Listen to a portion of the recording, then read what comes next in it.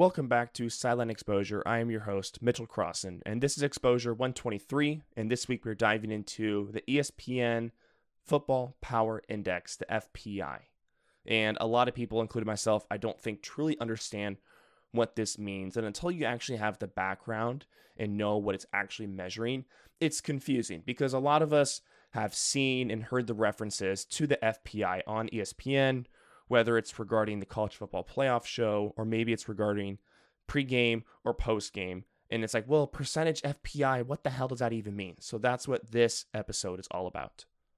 When it comes to FPI, usually it sounds something like this. The highest chance to enter bowl season unbeaten. And then ESPN will put up an image of multiple programs and percentages to go unbeaten.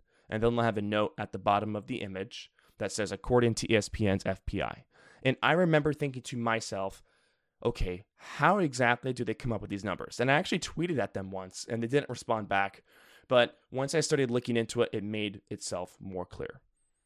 This was first developed in 2013 by ESPN. And if I had to boil it down to one definition, essentially it measures a team's strength and uses that strength to forecast the results for the season for that team. Now, that's a very vague definition, and it doesn't really help us out too much. But the big key indicator here is team strength.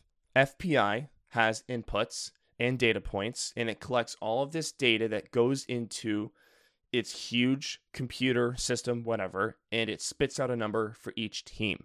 That is the team's strength. So here are the inputs in the data that they take into consideration when trying to conduct a team's strength. And let's start with the preseason versus in-season because what they measure and how they measure it is a little bit different. Starting with the preseason. First data point, they look at the previous 4 seasons, but they place an extra emphasis on last year. And of course that makes sense because why would you bother wasting too much time on the 2019 season when you could more easily accurately paint a picture for how well a team could perform by referring to last year's record. The second point is returning starters with a bonus point for a returning starting quarterback. The third point is if you have a returning head coach.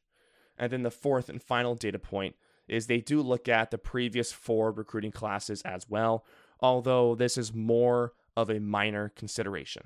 But those 4 points, they look at the results of the previous 4 seasons with an emphasis on last year. They look at how many returning starters that you have with bonus points for having a returning starting quarterback, returning head coach, and then recruiting classes for the previous 4 years. It uses all of that data to spit out a number, and that is the FPI. Now let's look at what happens once the season kicks off. And these numbers do change along with the results and the teams that actually win and lose games.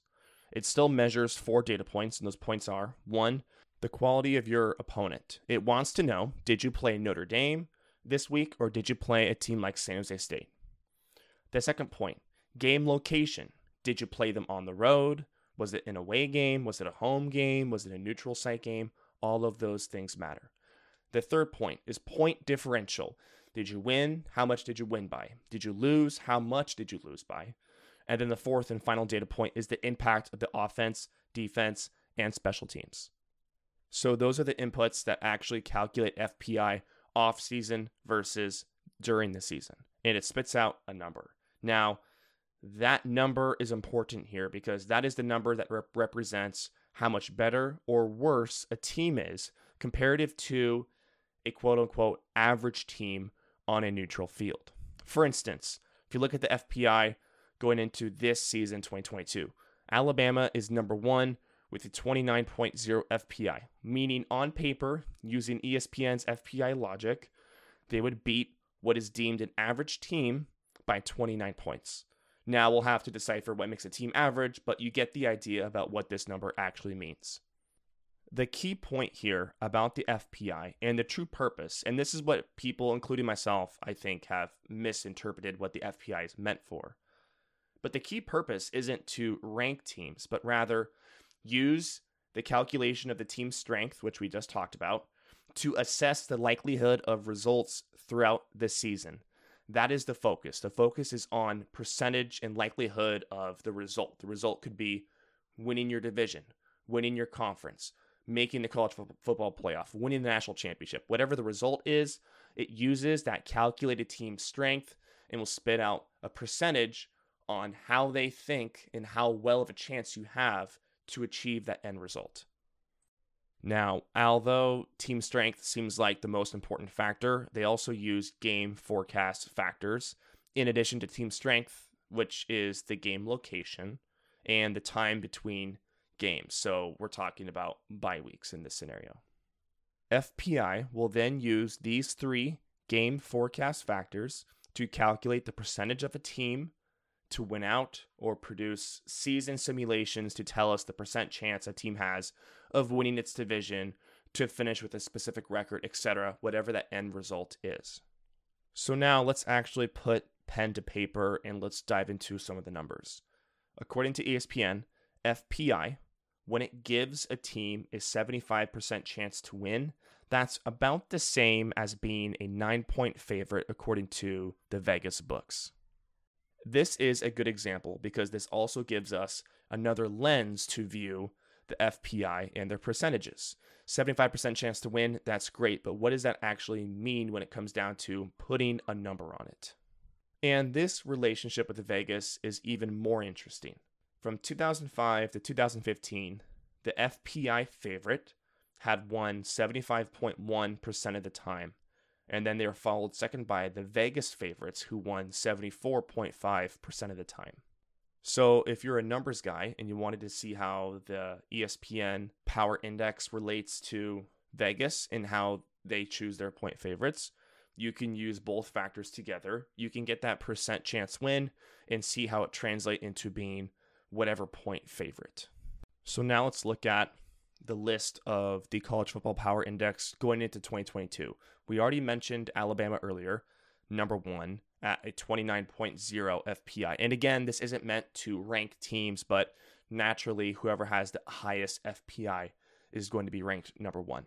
So Alabama, 29.0. Ohio State, number 2 at a 28.3. Georgia at 3 at a 27.9. Clemson at 4 at a 22.8. And Notre Dame at 5 with a 17.7. And we're going to go ahead and stop there for now. And now we can actually see the numbers and the input into the team's strength come to life a little bit. So Alabama, Ohio State, and Georgia are all separated by 1.1 points total. And we already know the inputs or some of the key contributors to this: returning quarterback, returning head coach, last season's success, and the last 4 recruiting rankings. Because again, this is the preseason. And it's not only returning quarterback, but it's returning players in general, with the bonus points for having the returning quarterback. But look at Alabama and Ohio State just as being the top 2.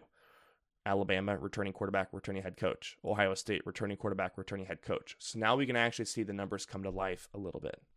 Now that I know the true purpose of what FPI is supposed to be, that it's not supposed to be ranking teams, but instead dropping likelihoods and putting out numbers to say, hey, this is the percent chance that Ohio State wins the Big Ten or makes the college football playoff, or here's the percent chance that Alabama beats LSU.